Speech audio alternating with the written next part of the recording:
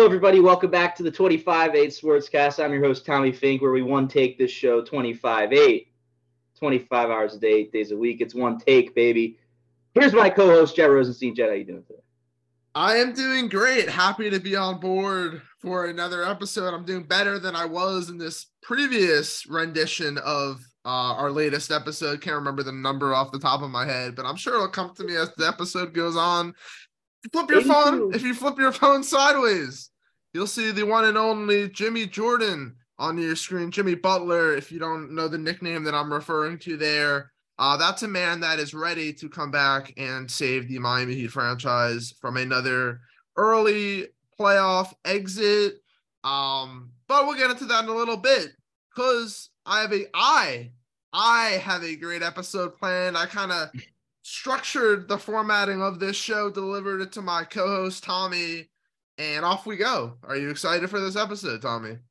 No, I'm very excited, and I'm excited to see the Miami Heat beat the New York Knicks in 7 games and then losing 4 in the sequential series to come after that one for the Miami Heat. Excited. Interesting. No, it's an interesting perspective, a little bit of biased perspective, but yeah, it's well, we'll see. I'll definitely hold that being accountable if I need to. But you first off, well, I'll lay the framework for the show as Tommy always does before each episode. We're going to do a little stat of the day pertaining to the NBA playoffs. Bring a fan favorite stat of the day that I got a lot of good reviews in my DM, so we brought it back for another episode. We'll continue the NBA talk with some playoffs update. Some awards have been finalized. I disagree with some of the outcomes, but I know Tommy will have his counterpoints for that. And then we'll do a little bit of Hold That Man Accountable, where we revisit something that we both said or a prediction we made. This has to do with the NFL draft. We did a consensus mock draft on the last episode. We'll see how that ended up working out. And in addition, we'll talk about the draft a little bit more. One winner, one loser, each of us have. It could be a player, it could be a team. And then we'll talk about some MLB. We'll review the month of April, the most surprising and disappointing player and team. And then finally, or maybe not finally, it could appear at any point throughout this show, we're introducing a video of the day. So you have to stay tuned to see what that's all about. But Tommy, you ready for my stat of the day? I'm on the edge of my seat, Jeff. I'm hanging by my balls. Oh, okay. Okay. As I was saying, I got a lot of DMs saying that the fans really love this segment, so I brought it back. We're looking at NBA lineups so far in these playoffs and the plus minuses produced from these lineups throughout the NBA playoffs. And this is through the course of the first round and the first several games. In the second round, the best lineups so far in these playoffs. I'll turn it over to you, Tommy. Who do you think has the best lineup so far? You could say the team, the best lineup in terms of plus or minus so far in the playoffs. Plus minus? Yeah. Probably the Nuggets. The Nuggets are third. Do you have another guess? Sixers should be up there as well, just because they haven't lost yet. Sixers are 10th. Really? Yes, and I'll that's crazy. Actually, so the Sixers' best lineup so far in these playoffs is a lineup that consists of Joel Embiid, Tobias Harris. Oh, I forgot it's the 5 on the court, not like. Yeah. It's the 5 on the court. It's which combo of 5 players produces the best possible plus minus. So Boston has to have a lineup up there. Boston's best lineup is 16th. Really? Yeah. So I'm assuming we got some Miami Heat up around the top. No, well, the best Miami Heat lineup is 6th. I'll give you the best one. The best lineup so far these playoffs, the Los Angeles Lakers, Anthony Davis, LeBron James, Austin Reeves, D'Angelo Russell, and Jared Vanderbilt. That wasn't one of your guesses. Did this surprise you at all? It does surprise me, and it surprised me that Hachimura is not on there either, Jeff. It doesn't surprise me in the sense that, I knew this team all along. No one in the West could stop Anthony Davis in the first 2 rounds. But But other than that, it's a surprise to me. I gotta give it to you. The Lakers' second best lineup, which is 5th overall, has Rui Hachimura instead of Jared Vanderbilt in it. So the Lakers have 2 top lineups within the top 5. The second best lineup is the Golden State Warriors: Steph Curry, Draymond Green, Kevon Looney, Klay Thompson, Andrew Wiggins. Obviously, no Jordan Poole in that lineup there. That's a little bit telling as well. Third, the Nuggets: Bruce Brown, KCP, Aaron Gordon, Michael Porter, and Jeff Green. And fourth is DeAndre Ayton, Devin Booker, Torrey Craig, Kevin Durant, and Chris Paul. I already said the 5th one is the Lakers one with Rui Hachimura. Any lineup? I know you mentioned that you were surprised that the Celtics or 76ers aren't up there. Anything else about that top 5 stand out to you? Yeah, I mean, like I said, obviously the Sixers is surprising, but it was more surprising because I was thinking of it of a perspective of like, okay, they have no minus because they haven't lost yet. I was for some reason looking at as team by team. But again, I'm surprised that there's not a Celtics lineup up there. You know, one with like Robert Williams, Jason Tatum, Jaylen Brown, Marcus Smart, and Al Horford. Al Horford's been bad. Maybe that has to do with it. But yeah, I mean, I'm looking at the 16th is the best. The top 2 Celtics lineups don't have any Robert Williams. The top Celtics lineup has a plus 14 plus minus Malcolm Brogdon, Jaylen Brown, Al Horford, Marcus Smart, Jason Tatum. That ranks 16th among all possible lineups throughout the playoffs so far.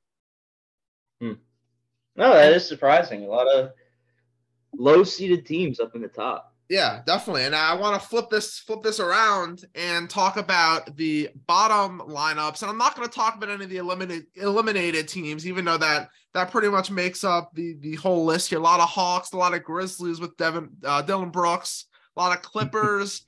But the worst, it's actually pretty interesting. The worst lineup with for a team that's currently still in the playoffs is also the Lakers.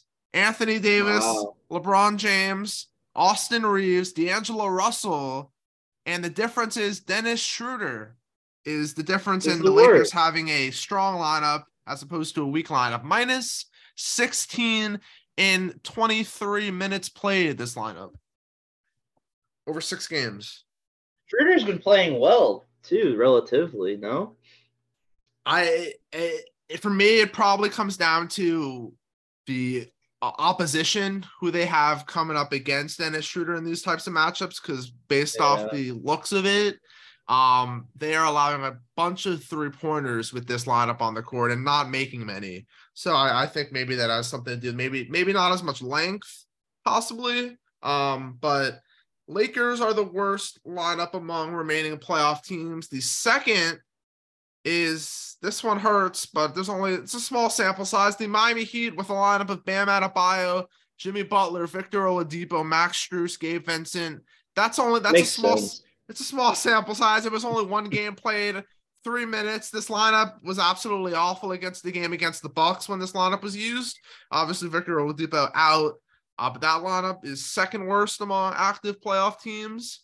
The 3, 4, and 5 Golden State Warriors, the Golden State Warriors again, and then the Miami Heat. So two more Warriors lineups and then another Miami Heat lineup. Interesting that the Warriors have so many bad lineups. One of them has looked bad. What? Poole has looked horrendous. Yeah, so far. That's true. Both DiVincenzo hasn't been good. Well, that's funny to say. Both of the lineups that are in the bottom 5 have Dante DiVincenzo and Jordan Poole. No Steph Curry, which obviously makes sense. Right. But yeah, top 5, bottom 5.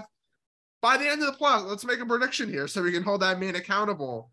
Which, you could just say the team, you don't have to say the actual lineup. Which team in terms of plus minus will have the strongest lineup, and overall over the course of the playoffs would have the weakest lineup in terms of plus minus?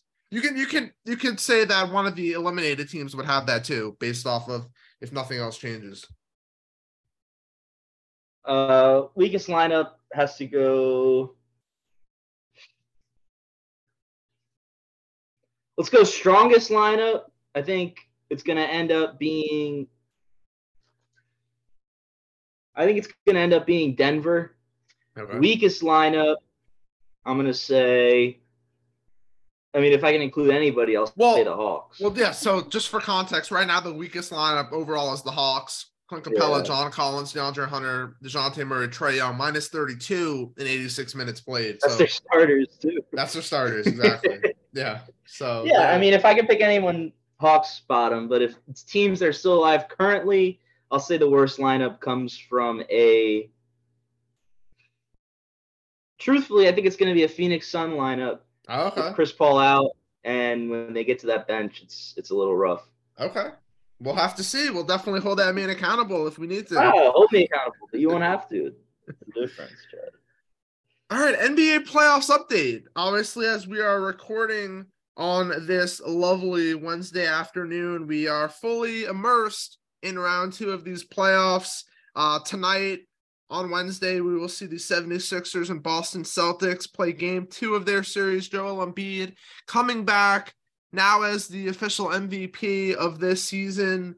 Tommy, what are you looking forward to about Joel Embiid coming back to this team, considering that they were able to take care of business in game 1? I think the biggest thing that I'm looking for, honestly, is going to be, just an absolute roof collapsing dunk where he grazes that brand new Rolex across the rim. He shatters the glass and he breaks Jason Tatum's leg on the come down, and that's what we're looking at. That's what I'm looking for in game 2. Okay. Do you think James Harden's in terms of his numbers are gonna suffer at all with Joel Embiid's return? Do you think? Yes. Okay. How much? I mean, it depends. It depends what you mean by suffer, because James Harden has had this ability, his whole tenure in Philadelphia. I'm not too sure why people are shocked by a 45-point James Harden game. Maybe I'm dealing with some casuals here. I'm not shocked by it because he's been doing this. Just turn the clock back a couple of years. Look at his career. Look at the double teams he faced, and he was still able to drop 45, hitting some of the most clutch shots I've seen so far in this year's playoffs. Look at that big shot over the long body, long outstretched hand of Al Horford to put us up. And that's a 17-second left in the game type three-pointer from deep, too. He's not scraping the line with his toes. He's deep over a big man, big three, got us total from 42 to 45. But here's what I'm looking at. Embiid comes back. Embiid is going to be a complete enforcer down below. We're not going to see Jason Tatum, Malcolm Brogdon. We're going to see a bunch of run and dunks that were just completely free. And then James Harden's going to get back to probably his facilitating game a bit more now that Embiid's back. So I'm going to say tonight's game, Wednesday night's game, game 2 of the series, I'm going to call James Harden. I'm going to call an 18-point, 4-rebound, 14 assist night for James Harden. Okay. And really quick, put your biases aside for your analysis here for the Boston Celtics, considering they really, really need to win this game if they want to ensure they have a shot with the series moving to Philadelphia after. What has to change for the Celtics in this game with Joel Embiid coming back if they want to make sure they secure at least one of these victories at home? Yeah, and like you said, this is a huge game. I mean, this is the kind of game where it's like Celtics better win or they're seriously in trouble. Mm-hmm. They didn't play bad. They shot extremely well, but we just shot extremely well too. It's kind of an unfortunate thing. I think the Celtics did enough to win that game. I just think we need to see more intensity maybe from that team on the defensive side, because it seemed like at points it was like, why is Tyrese Maxey constantly open? Or why is, like George Niang constantly open? Why is, if Embiid comes in the lineup, are they going to be even more open, or are they going to take us more serious and play more, one-on-one defense? I think my guess is that tonight we see them come out into a 2-3 zone. I don't think they're going to be playing man to start, and I think it's going to be more of like Harden's going to be dancing around the perimeter, and Embiid's going to be around the paint, and they're going to try and get as many bodies to both of those guys as they possibly can. So I think Tyrese Maxey, if they want to win tonight, needs to have a huge game. Okay, yeah, for me, I think it'll definitely be an entertaining one. I think the Celtics take care of business because, they have to. We saw the Knicks take care of business because they had to. It's very tough for teams to be able to take both games on the road to start. I like the Celtics. Even with Embiid coming back, I think we might see some rust early on. Overall, it looks like the 76ers may be the better team in this series. We'll have to see if that continues. It'll, James Harden will need to consistently play well throughout this series. I think James Harden is the X factor for the 76ers in this series. Tyrese Maxey has played at a high level all playoffs. Joel Embiid, you know what you're getting, but if James Harden can keep this up and start stop buying Rolexes and start buying cones to practice some drills on the court, that would be preferred, definitely. Next series I want to talk. Go ahead if you were gonna. Real quick. It's tough to beat a team. I'm not going to trash the Celtics here.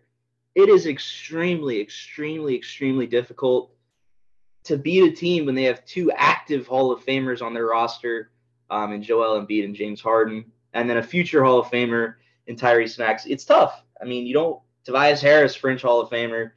It's tough. A lot of guys on this roster that you got to worry about. Yeah, you talk about teams with future Hall of Famers. He'd have a bunch as well, with Jimmy Butler, Bam Adebayo, and Kyle Lowry. So I get what you mean. I know what you mean about trying to beat future Hall of Famers. It's not an easy task, no doubt about it. Next series I want to talk about, another series that just played its first game a night ago. The Lakers and Warriors will kick off their second game of this series, with the Lakers taking care of business in game one. One of the big things coming out of that game, and this was vocalized by Draymond Green, was the Lakers' ability to keep LeBron off ball, kind of use Austin Reeves to be that primary ball carrier. And for the Warriors, it was a different look than they had seen, or really a bunch of teams have seen all season. It kind of threw them off with LeBron playing from a different spot than it really has his whole career. So for the Warriors, besides that one adjustment, in terms of whether it's maybe a lineup change or maybe just play in general, what has to go right for the Warriors in game two? If this is a team that needs to ensure they secure the win at home while they can. I think this team just needs to go back to its roots, and that's shooting and defense. And we didn't see much of the defensive side from them in game one. A lot of free scoring, it seemed like, from the Lakers, a lot of points in transition, and a lot of things that, just care with the ball in your hands can change.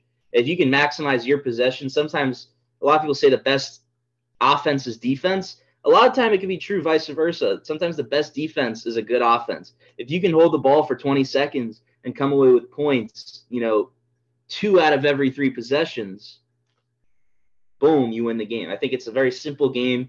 And with a team that is super, super, just gelled together, they're set, they're ready, they've made their runs. For a team that has the experience and has the talent and has the skill, I just think they need to simplify the game, score 2 out of every 3 possessions and hold the ball and keep the ball in Steph. Would you rather have the ball in Steph Curry's hands or LeBron James' hands if you're a Golden State Warrior fan? Let's keep it in Steph Curry's hands as long as possible. Let's hold the ball in our possessions. Every single drive doesn't need to be, transition threes. And that's not a way to win unless you're knocking them down. Live by the long ball, die by the long ball. Same for the dunk, same for the three-pointer. Yeah, no, that was you gotta stretch out your game. Definitely. The Golden State Warriors are 6-point favorites right now on Thursday night at 9 p.m. on ESPN. Very difficult for the road team, even with it being the Lakers and LeBron and AD and all their success in the playoffs in years past. Very difficult to take the first 2 on the road. I think the Warriors even it up here. We're not going to talk as much in depth about the other 2 series, even though they're a little bit farther along. But really, just a quick thing on the Nuggets and Suns. Do you think this series is over with the Nuggets leading 2-0 and Chris Paul's status in jeopardy?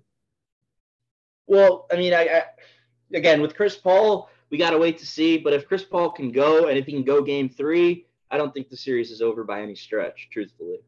Okay. I still think you can't count out KD, Chris Paul, Devin Booker all on the same sideline at any point, unless it's 3-0 and an injured player. 2-0, Chris Paul still might play.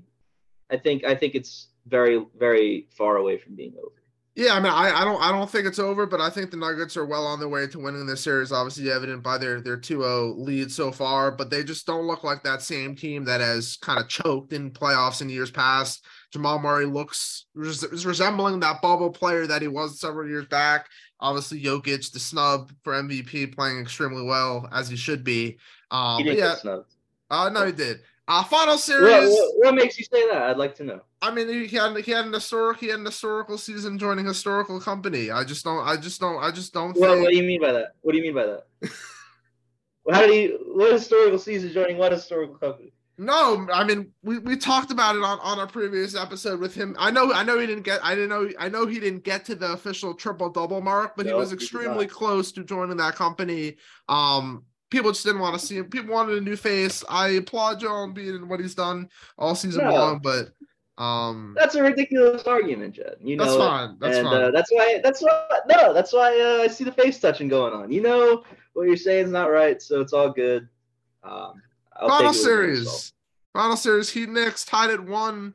Not much for me to say about this series. I'm just excited for it to transfer over back to Miami.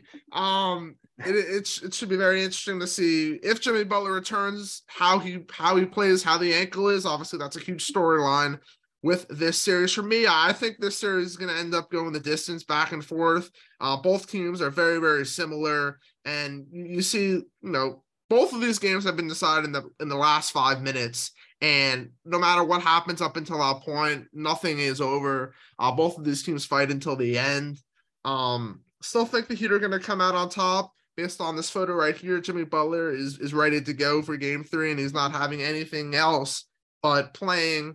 Any things you want to poke fun at in regards to the Heat? Because I know that's usually what you have to say. No, nothing to poke fun at. I think it's been a good series so far. I think the teams have shown that they're evenly matched. Both teams won game without their best player, and both teams came away with a loss without their best player. So I think it's pretty evident. I think we both expected the outcomes of both games so far. Going back into Miami, I think the Heat go up 3-1 here. I don't see a 7-game series at all. I mean, obviously, this is pending Jimmy Butler being healthy for Game 3, Game 4, etc. But as it stands, if Jimmy Butler goes Game 3, I think this is a 6-game series max. Yeah, I mean, I'm going to hold that man accountable because I remember you saying, Game series going 7 and then the 76ers in 4. So I'm holding that man accountable on the same episode. Yeah, I said Heat in 6 just now. Before in our intro, remember the line you recited to our audience? Okay, I do remember that. We're going Heat in 6 here. I'm just holding that man accountable. And speaking of holding that man accountable, we're gonna hold us, we're the mains in this situation, accountable with the NFL draft. Tommy, talk about our picks for the NFL mock draft, our top 10 picks, and what actually happened in the NFL draft. Yeah, so a lot went away from what people were expecting, and it's very hard to get a mock draft correct when there's trades littered through the top 10. Top 10 is usually supposed to be stable, at least the top 5, 6, but that's not what we saw here. We saw a couple of draft night trades through the top 10.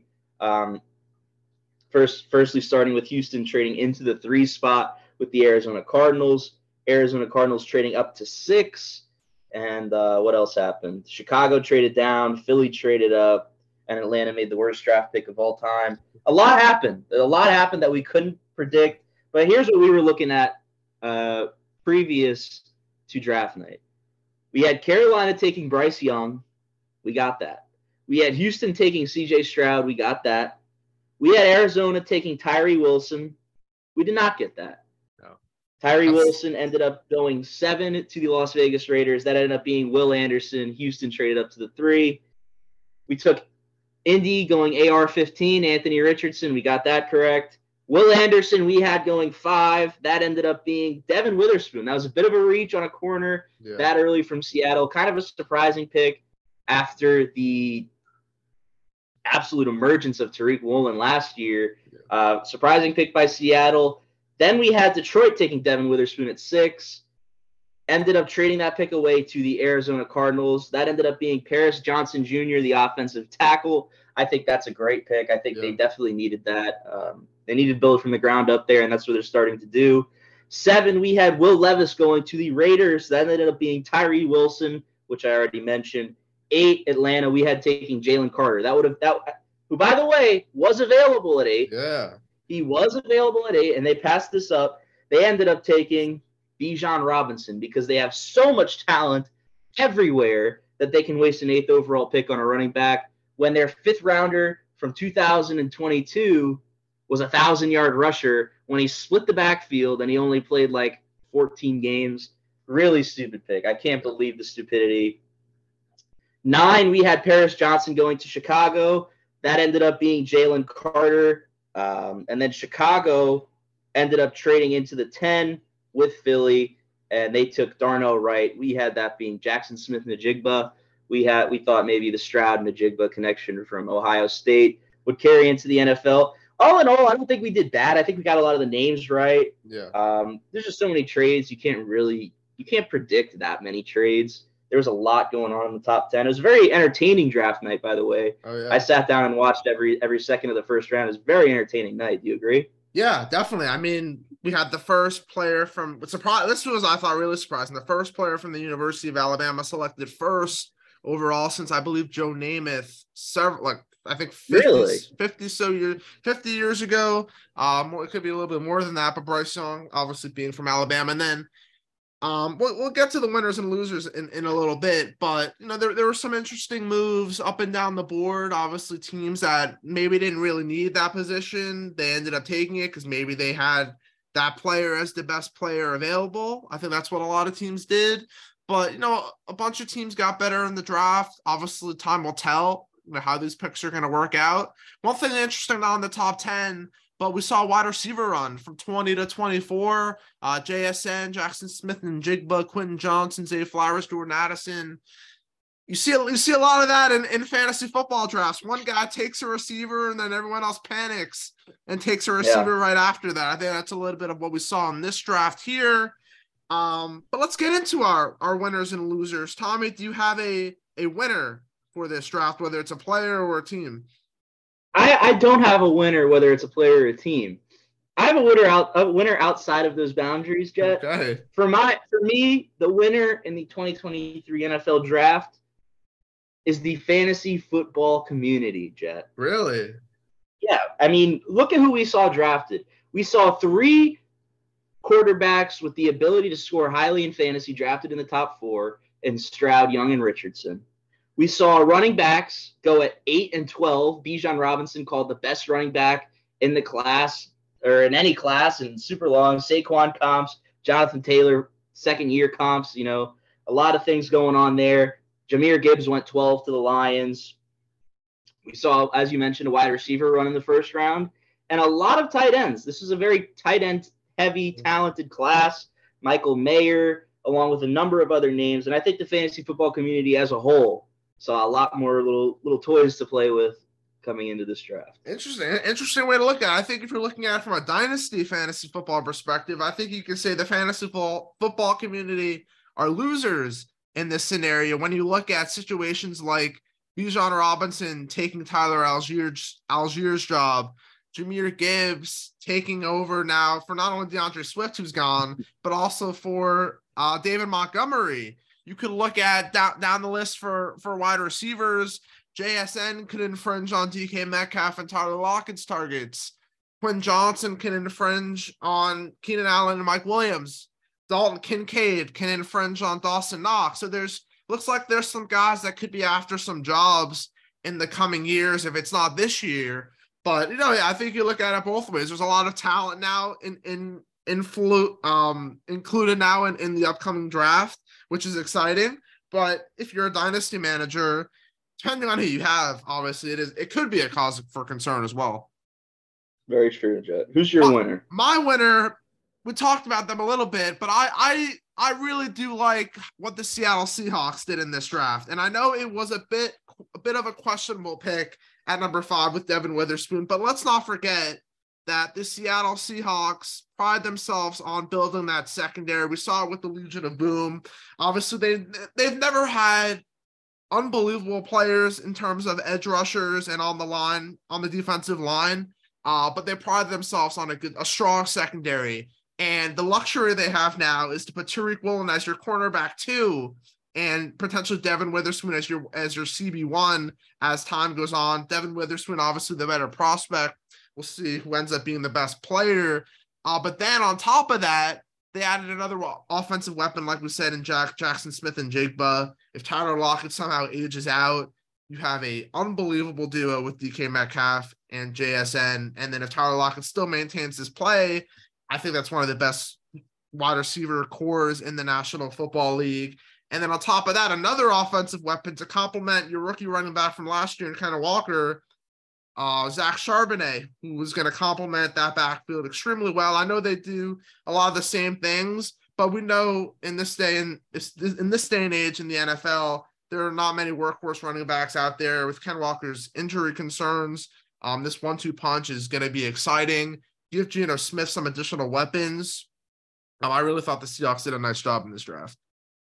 Going to be incredible practices between Witherspoon and Woolen versus Metcalf and Jigba Lockett. I think that's going to be crazy to watch. I think people up in the Seattle area are going to get a kick out of that at the practice facility. Yes. And when they start OTAs and things like that, I think there's going to be so much hype coming out of the Seattle's OTAs are going to be so hyped up. I can already tell. And it feels like they're going to be one of these teams that people pick to win, like, I don't know, like 13 games, like this team is really good. Colin Cowherd just did a show. He had Seattle as the third best team in the NFC. I don't know if I'm there yet, Jed. I don't know if I'm there yet. I mean, I think they first have to get past the 49ers in their own division first, which is right. Still not going to be easy, but I think they can definitely give them the run for their money. That high in the NFC, it's definitely a good argument. I'm probably going to take the Giants. I'm going to take the Cowboys because obviously they had Eagles and Niners 1-2. Right. I'm taking Eagles, or I'm taking Cowboys. I'm taking Giants, and I'm throwing around the Lions too. Yeah, I agree. I think I'm torn. I mean, I think you can make an argument for the Seahawks over the Giants, but the Seahawks defense, I mean, the line is still a major concern. They could have upgraded obviously this draft, but they chose not to. It'll be interesting. Obviously, AFC's totally different story than the NFC. I think the Seahawks wouldn't even be in consideration to make the playoffs. They'd probably be like a Patriots in the AFC. Yeah, exactly. First loser in the NFL. My only loser. I don't know if there's multiple losers, but I'm only going to reference one big one that stood out to me. And this might be surprising to some out there, but the Houston Texans are my loser for this draft. It is not because of the players that they picked. I think C.J. Stroud, Will Anderson Jr. are going to be unbelievable picks, but it comes down to two things for me. First off, they traded away their 2024 first-round pick to the Arizona Cardinals, who are now projected to have the top 2 picks in next year's draft. You don't do that if you're a team that has several holes around your roster, as the Texans do. So that is something they're going to miss out on, because there's someone like a Marvin Harrison Jr. at the top of that, or you take another reroll on a quarterback if C.J. Stroud doesn't prove to be that guy. So I think the Texans missed the mark there. In addition, there are several reports that the owner and front office wanted a different player at number 2 than what the coach wanted at number 2. Hence why you see C.J. Stroud being the pick that ownership and the front office wanted to solidify that quarterback spot, but their head coach, D'Amico Ryans, being the defensive-minded guy he is, wanted Will Anderson, hence why they had to trade up in the first place for this pick. We know the Texans are a dysfunctional organization to begin with. It starts with the top with their owner.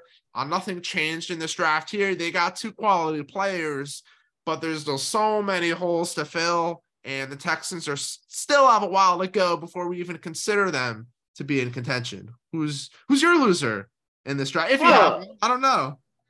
I do have a loser, actually, and my loser is Ryan Tannehill, Jet. Okay. It's clear they're trying to move off this guy. Got him early in the second round, and, this is back-to-back drafts that the Titans are taking quarterback in the second round. 2 talents that fell. They're clearly trying to move off Tannehill. They're trying to turn him into a mentor-type quarterback, a Joe Flacco-type quarterback. And we'll see if he lets it happen. We'll see if he plays into it. That's my loser, Jet. Awesome. No, that's a good one there. One other thing. While we're on this topic, it's only fitting that we get to a brand new segment on this show. We're going to do a little bit what I like to call video of the day. Drum roll, please. Okay. Basically, what's going to go down here, whenever I'm given the opportunity to plan a show like I was in this episode, we're going to show a video. It could be something that was recently going on in the sports world, good, bad, funny, not funny, sad, scary, whatever emotion you could possibly think of. Yeah, anything you could think of. This video, which I like a lot, and actually led me to drafting this guy in a Dynasty Fantasy Rookie Draft several days ago. Let me share my screen so you guys can flip that phone sideways and see what I'm talking about. On my screen, you're about to watch a video of Jalin Hyatt, who was drafted to the New York Giants. And in this video, you'll see him talking to one of the coaches or one of the scouts with the Dallas Cowboys. Basically, the summary of this video, the coach didn't really believe what he was about to show him at his tryout and kind of proved him wrong with his route running ability and playmaking ability. Showed off his confidence as well while talking with him. And here is our video of the day. You know what you are, right? Oh my gosh. You know what you are. What's that? I'm saying, like, you have a skill set, right? What's that skill set? Huh? What's the skill set? It's your speed. Well, I can run routes, though. We're about to see. We will see. Right? We're about to see. I got you.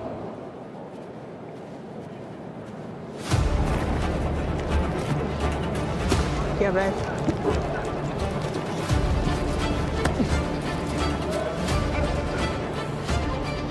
Nice.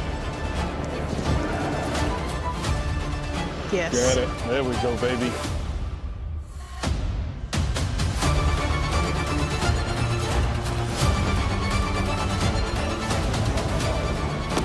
There you go, Jack.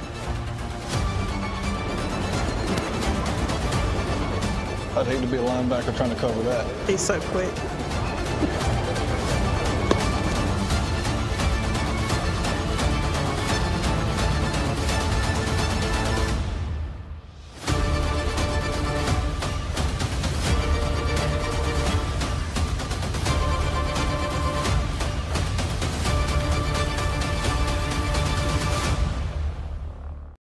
Underthrown too, that last ball, but nonetheless, however you want to put it, Jalin Hyatt made the plays at his workout for Tennessee, for all NFL teams to see, and the New York Giants drafted him in, I believe, the 3rd round, and for the Giants, who have no weapons whatsoever, bringing a guy.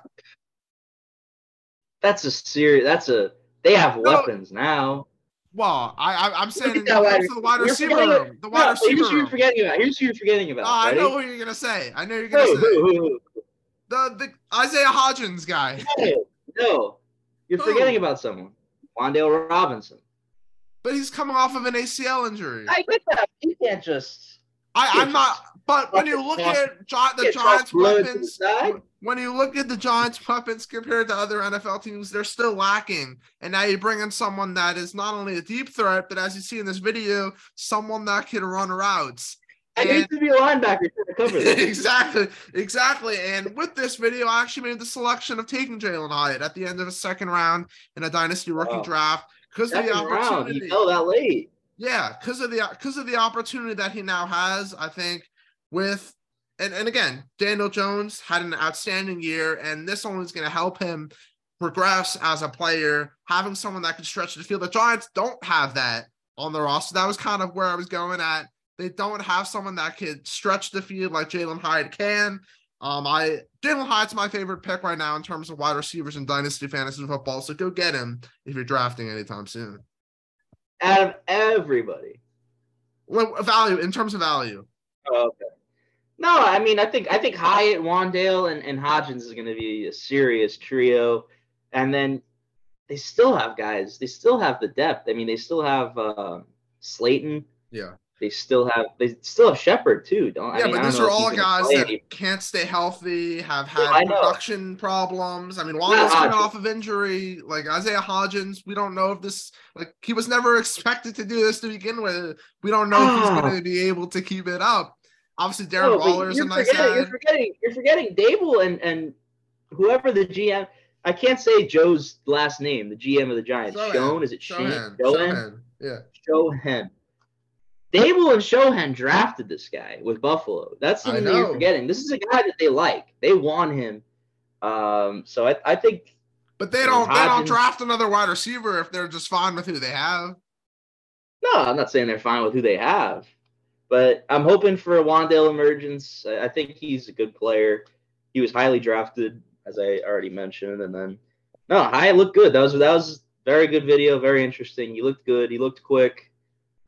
Even through the lag, he looked good. God. Sorry to everyone that had to turn their phone and was wondering what the hell's going on with my screen. But nonetheless, that is our first video of the day. Tommy, you ready for some MLB talk? I'm ready for some MLB talk, but do you mind if I hold that man accountable real quick? Yeah. Hey. Let me go ahead and hold that man accountable just for a second. Yeah, go ahead. So 3 weeks ago to the day, Jet. 3 weeks ago, really to the hour. We had a buy sell stock segment. Yeah. And you did not fare too well with your choices here. No. 3 weeks ago, I said you want to buy or sell Alec Bohm at $8.47. This is 3 weeks ago. You said you want to buy. Again, not a bad pick. He's slowed his play since then. I think you bought kind of at a peak. Alec Bohm was sitting 330. 3 homers, 4 homers. He was playing really well to start the year. Yeah. But that's understandable. You get on the hype train. I think you bought the peak there.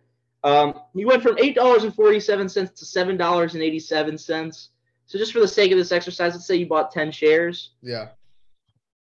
In 3 weeks, you've lost about $7.50. Nothing crazy. Decent investment, but you missed. Here's the rough one though.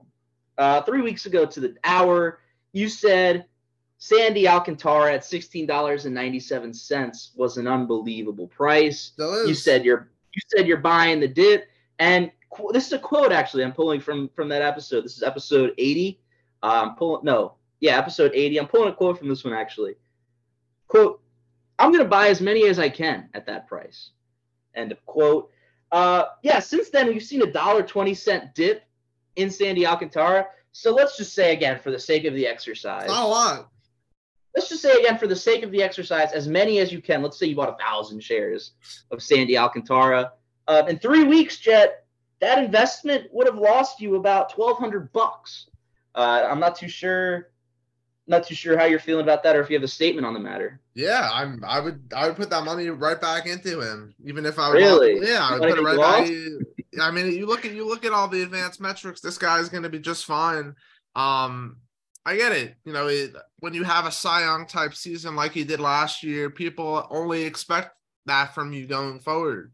But we know how talented of a pitcher Sandy is. Obviously, hasn't fared well since that time when I bought his stock at a pretty high price, but signs point to him getting back to where he has been all throughout his career. There's still some things to kind of iron out, but I think as hitters have seen him more frequently, that's just something that he's going to have to make adjustments to, like all good players do. I'm not too worried. Still the ace of the Marlins and one of the best pitchers in the league. Oh, well, hold that thought, Jet. Sandy Alcantara has gone down 20 cents since I took this data down. You've actually lost about $1,400 in 3 weeks, just so we're back on the same page. And this is a guy that in the offseason was worth $19.50, so he's down $4. So if you had bought 10 shares in the offseason, you'd already be out 40 on Sandy Alcantara. I mean, I would buy again. I would buy right now. I would. Last one, Jet. 3 weeks ago, you said that the Tampa Bay Rays would win less than 92.5 games. That was a line set by Vegas Sportsbook. The line now by Vegas Sportsbook is 89.5. They've gone down 3 wins, even though they're a 24-6 team. So the question to you is, are you happy with your choice 3 weeks ago to say under 92.5 wins, even though currently the Tampa Bay Rays 3 weeks later are on pace for a 130-32 season? Yeah, that pace is unbelievable. I said in the beginning, like before I even made that decision, I said the Rays were going to be a 92-win team. I still believe. I don't know if I'll definitely be right on the money there, but that's where I think they're between. If I had to give like a worst to best case scenario, I think they're between 90 and 96. 90 and 96 wins would be my range. I'm going with a little bit on the lower side with 92, but I think the Rays are still a 90-win team. To keep up this pace with a lot of good teams on the way, they're going to play well. It's just going to be hard to keep up this pace. Yeah, I agree, obviously. My thing is, I think 89.5 is low, though. Yeah, I don't know why it's so low. I think to go, because it was 10-0 when we last talked. They were 10-0. Obviously, since gone 14-6. I don't know what caused them to lose three I don't wins. know. They haven't had like significant injuries, but they have obviously Taj Bradley's sent down, Jeffrey Springs. Yeah, he got Tommy John. That's the biggest one, Jeffrey Springs. Yeah. Other than that, they remain pretty healthy. That's odd. I still think they get over 89.5. Oh yeah, I do as well. I don't see an 88-win season from this team starting 24-6. No. Especially because they're well coached, and that's a lot of times the team starts hot, but the coach is shit, so it doesn't matter. Right. Like the Mets, but the Rays have a good coach, so I think they're going to be fine. So I'm going to give you one more chance to. Well, you forgot one other one that I bought at a very, very low price at the time, and it has only grown since then. Do you want to tell me which one that is? The 25-8 sports cap. Yeah, I've been doing pretty well, I think, on that. No, that's a big investment. That's a huge investment. Yeah. If you've gained $1 per follower, you've gained about. I think you gained about what? 600 followers. Yeah. Yeah. Wow. I think good for you, Jeff. Makes up some of my money I lost. $600, boom, right back into it. You're down. You're still down on that big Sandy investment, but it happens. I'm gonna give you some time. I'm gonna give you one to redeem yourself here. Okay. So I'm gonna give you a buy or sell, one player. If you hit it, you hit it. If you don't, I'm not going to you for investment advice ever. Okay. Nolan Arenado, coming off of a season where he got MVP votes and ended up losing to his teammate Paul Goldschmidt. Coming off of a season like that, his dollar amount price in the offseason was $9.50. Obviously, off to a super slow start here. He's 32 years old now. His price, though, is $6.46, about a $3 price drop in just about a month and a half of baseball. Now, Jed, are you buying or selling Nolan Arenado at the age of 32? I'm buying him. This is his first pro season in St. Louis, mind you. I am buying. I think for someone that's at the lowest point, not only of the season, but I think in several years. I get the age is obviously a factor, but I believe he will get back up to that $9 price by the end of the year, and possibly even more than that. Obviously mentioned this is a guy that hit 30 home runs a year ago, was at the top of the MVP race for quite some time as well. It's just one of those months that he had in the month of April. He had one of these months last year. I think every player goes through these types of stretches. Obviously, this is a little bit on the extreme end, but Nolan Arenado is a fantastic player. He could be dealing with an injury, but I think he will be just fine the rest of the way. Yeah, I'm with you on that one. I'm gonna place a max buy on that there. I think I might actually have to tap in and buy a few shares at that price. I can't lie to you. Yeah, that looks low for a player of his caliber. But that concludes buy sell segment. Awesome. I'll look in my notes to make sure I didn't miss that because I wasn't on my show. Well, it's to hold that man accountable. So no worries, man. Final segment. We'll continue the MLB talk while we're here. We're officially through the month of April. Just got announced that Ronald Acuna Jr., NL Player of the Month, Matt Chapman, the AL Player of the Month. Obviously, Luis Arias got snubbed for the NL Player of the Month with the best batting average in the league by quite a margin.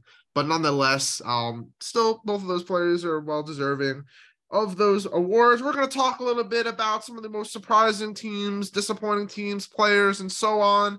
Tommy, do you want to start off with the teams or players portion of this segment? Let's start out with the players. Okay, who's your most surprising player so far in April? Don't include the last few days of March. Just April. Really? Yeah. I might have to change some of my stats here then. But no, my most surprising player so far has been Jared Kelenic. This is a guy that really took a long time to break onto the scene. By Jets head shaking, I think we may have picked the same player here. Is that what we're running into? Yeah, definitely. But I'll add some things after you talk about him. Okay, yeah. So for me, it's kind of like this guy took a few years. He took a few years. He was a big prospect in the Mets organization. The Mets sent him over to the Mariners. At this point, what was it? 3 years ago? Three and a half years ago? In the Edwin Diaz Robinson Cano deal. Right. Edwin Diaz, Robinson Cano, Jared Kelenic was a part of it because, like I said, huge prospect, highly touted out of the minor leagues. He came up, and here we are, 2023, start of the season. This guy's a career 185 hitter. A lot of people are saying, what's wrong? Is he just a bust? Did he just not pan out?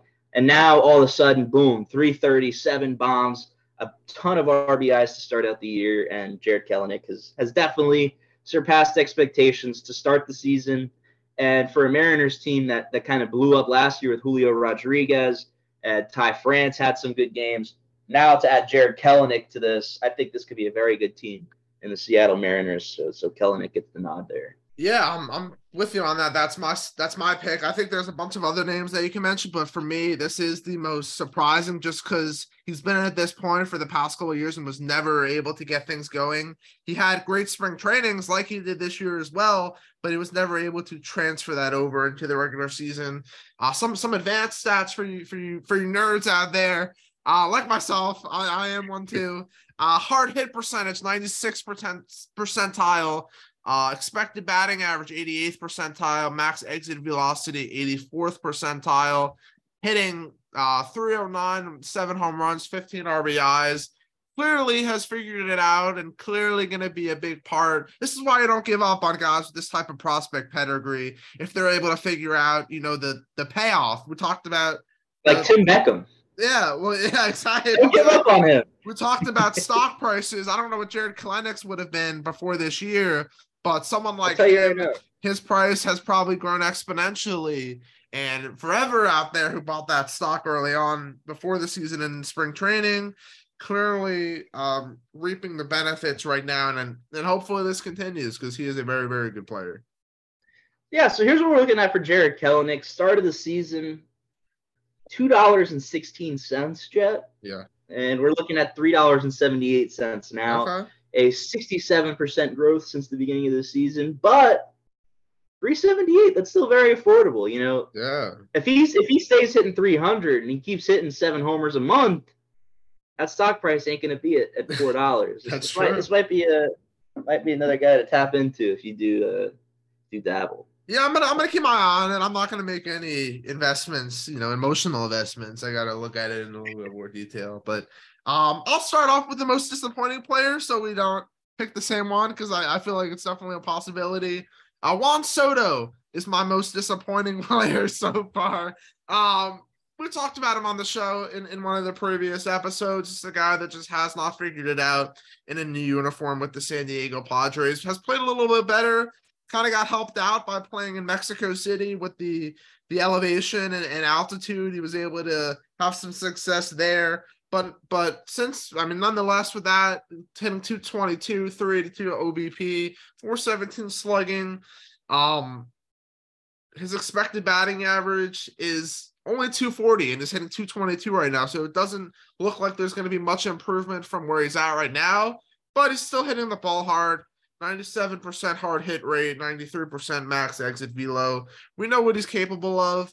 I think over time, he's only 24 years old, and the guy hasn't even entered into his baseball prime yet. The sky's still the limit for him, and I think he'll be just fine. But for now, April was an extremely disappointing month for him. Yeah, you can't go wrong with that pick. For me, I am going the route of 36-year-old Jose Abreu of the Houston Astros. Very, very slow start to the season. First glance, you look at, okay, he's hitting 232, 13 RBIs. That does not tell the whole story, Jet, because this guy has an OPS of 531 to start the year, even though he's hitting 232. That screams empty at bats to me, empty base hits.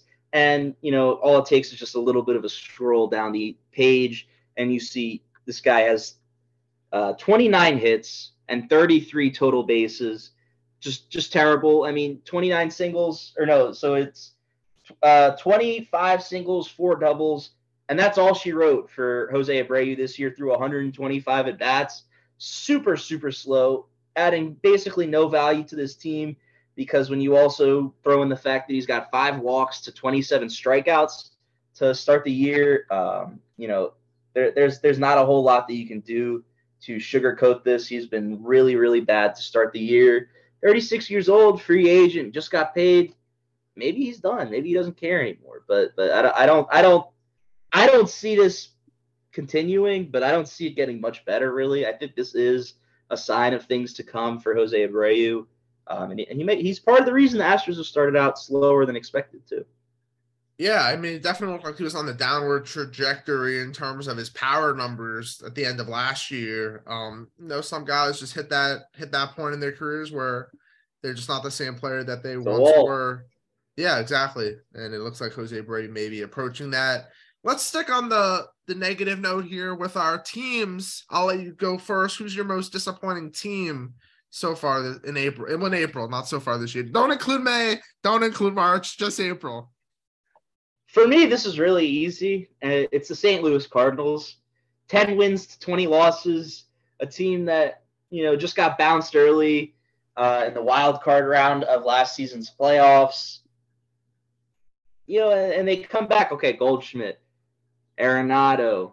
We got guys, Nolan Gorman. We got a bunch of guys, Tyler O'Neill, a bunch of guys that came onto the scene last year to go along with our veterans. We got starting pitching. We got this. We got that. We got the other thing. We got Jordan Hicks. He throws 1,000 miles an hour.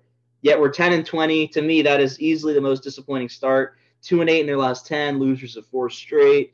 The list goes on and on. This team just has not met expectations so far. Yeah, they're definitely a disappointing team. But for me, my expectations were a little bit lower. I did have them still making the playoffs, but not winning the division. The team that Did you have them last in the National League? No, I didn't. But that's crazy. In terms of expectations, there's another team that has far missed the mark and hit below my expectations. I thought they were going to be a 90-plus team. Does not look like it's heading down that track. The Seattle Mariners have not played well up to this point. When Jared Kelenic, who we just talked about, is your best hitter, and as well as has been playing, he is not the only more guys need to step up. Julio Rodriguez having a rough second year, which could be expected, to hitting 239, still has 5 home runs and 6 stolen bases. But besides him and Jared Kelenic, everyone else, there's not another guy on this team that's hitting above 239. Cal Raleigh 227, JP Crawford 230, Teoscar Hernandez 202. And then on top of that, with the pitching side of things, Robbie Ray went down. Luis Castillo is really holding this rotation afloat. They're getting some help. They're getting some young guys that are helping out this team. That Bryce Miller just got called up. George Kirby's been good. The Mariners have some questions. I think they're going to need to get better play from some guys around the team. But at this point in time, they have been extremely disappointing. Okay, Jet. Yeah, I'll kick us off because I think we will probably have the same team for the most surprising team. And I tried to find another way to, and maybe not. I tried to find a way to maybe include someone else. But I think the no-brainer answer for me here is the Pittsburgh Pirates. You talked about no one expected the St. Louis Cardinals to be last in their division or last in the National League. No one expected the Pittsburgh Pirates to be first in their division at this point in the season. They are off to a great start. 20-10, 1.5 games ahead of the Brewers at this point in the year. They're getting breakout performances from Connor Joe, Jack Suwinski. Couple of the old guys are stepping up as well. Andrew McCutchen in his return to Pittsburgh, Carlos Santana. There's just everything's going right, especially on the offensive side of the ball for the Pirates, and they're getting some quality innings from their pitchers as well. Mitch Keller, Ronsny Contreras, Vince Velasquez. I'm sure you're happy to hear that name. Johan Oviedo as well. Pittsburgh Pirates, we'll see how long this will last. They have a 30.5% chance now to make the playoffs after it being around 2.5 at the start of the season. Long way to go. They're on an over 95 game pace or over 100 game pace in terms of wins. But yeah, Pittsburgh Pirates, most surprising team for me. Yeah, it's pretty much a no-brainer. I mean, you have 10-game lead on what's probably going to be your biggest threat to the division race. I don't know if the Pirates will even be in the mix by that time, but this is a current take on the most surprising team, and it's very clearly the Pittsburgh Pirates. 7th in hitting, 7th in pitching, 2nd in Major League Baseball. Pretty simple formula. You got both sides covered, you're going to be a good team. It's not like the Pirates are like 24th in pitching, but every team they play makes 4 errors. They're doing things right. They're playing the game correctly. They're hitting the ball well. They're throwing the ball well. They're fielding the ball relatively well. And the Pirates, easily the most surprising team, not just this year, in a very long time, just at least 30 games through a season. Are they a 90-win team? No. No. What are they? How many wins? How many wins? Or give a range. I have not watched. I'm going to be honest. I have not watched a minute of Pittsburgh Pirates baseball all season long. I've seen a better team in Pennsylvania, though. So far, yeah. I mean, they're better than everyone except the Rays so far. But yeah, I mean, good for them. Good for the Pirates. I think I would cap their wins at like 75. Honestly, I don't think.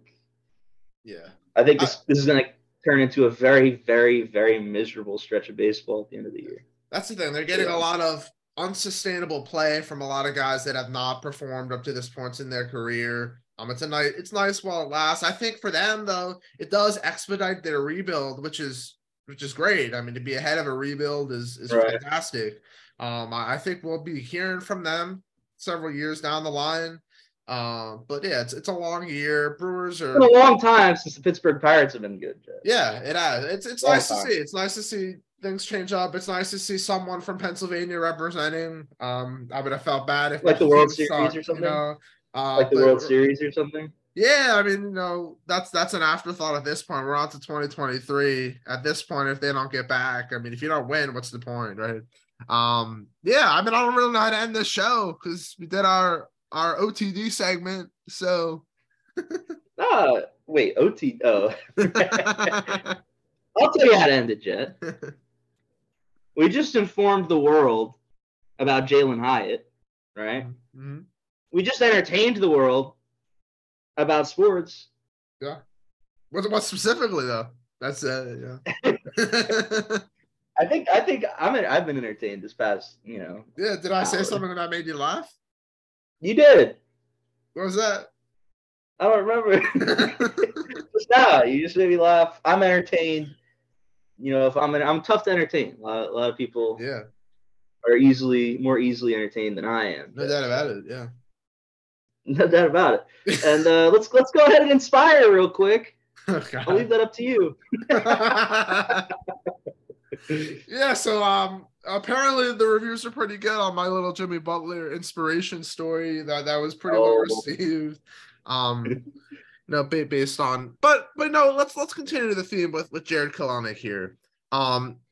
Any minor leaguers out there that are potentially listening to this episode, because I know we do have a brief segment of our fan base that are current minor league baseball players who listen to the episodes on their bus rides from stadium to stadium.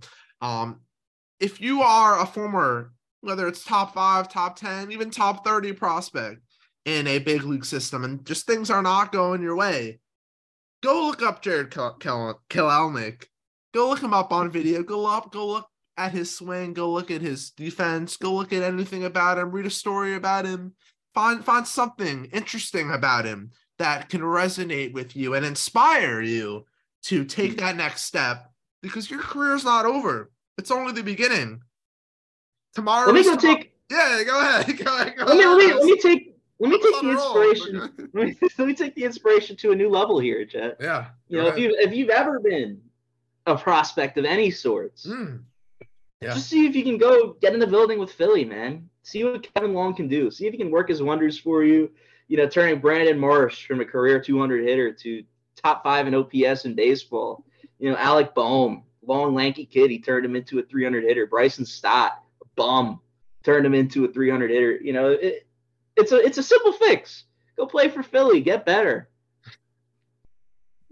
I hope you're inspired. 45% of our listeners are minor league baseball players. So. Well, it's 43.5, but yeah. A couple stopped listening. Yeah. Fuck. I think it was the one from I want to say the Blue Jays single A team. There's someone on this. Just wasn't he was never inspired. That was the thing. But maybe you know. His career's rotting away. Fuck you, kid. Yeah. Thank you, everyone, so much for listening to the 25-8 Sportscast, episode 83. I'm Tommy, that's Jet, and that was the 25-8